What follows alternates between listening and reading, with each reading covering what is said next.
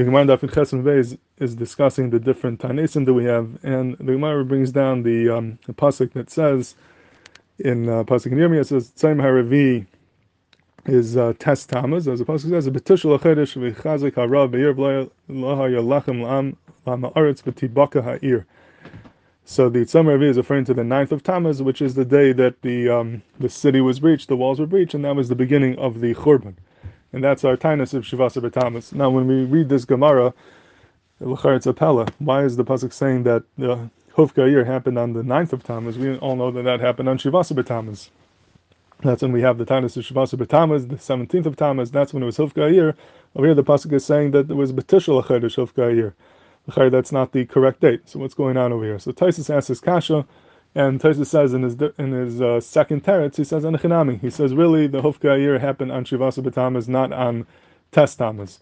The reason why it says Tes Tamuz is because they made a mistake at that time. There was a kilkel cheshbainis. They made a mistake in the cheshbon of the calendar in remembering the proper date because mitach tirdasam. Since they were so tired with the Churban Abayis, they made a mistake. They thought it was Tes Tamuz, but really it was Shivasa B'Tamuz. And the pasuk didn't want to change it. From their mistake, the pasuk wrote it the way their mistaken date of Tes Tamuz, even though in reality it happened in Shivasa B'Tamuz. And this is very difficult to understand. Why would the pasuk write something which is wrong? Why write the wrong date just because they made a mistake? Why be kaver that l'dairis and the Sifrei HaNeviim a date which is not correct? The pasuk should have corrected it and written the proper date of Shivasa B'Tamuz. And I think the Navi over here is teaching us a Gavaldic aside that the mistake that they made was really not a mistake. Meaning it was a mistake. They thought it was the wrong date, but to make a mistake, b'shasa churban mitach tirdasim, is the proper thing to do.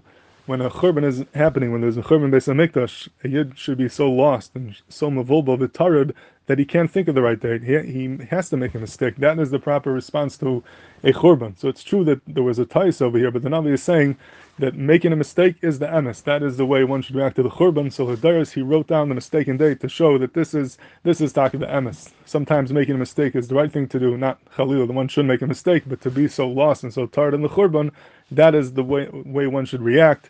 And the Navi wrote that l'dairis, that we should see that is the proper reaction to a churban. Similarly, we find that the halacha, the one shouldn't have a knife on the table during benching. The place can bring down because there was a ma'aseh b'chassid echad that when he got to Vnei Yerushalayim, he remembered the churban and he was so bitzar that he took the sack and he took the knife to kol beliba. He mamish got lost in the tzar churban and he was tekeh beliba, and therefore we don't have knives on the table during benching.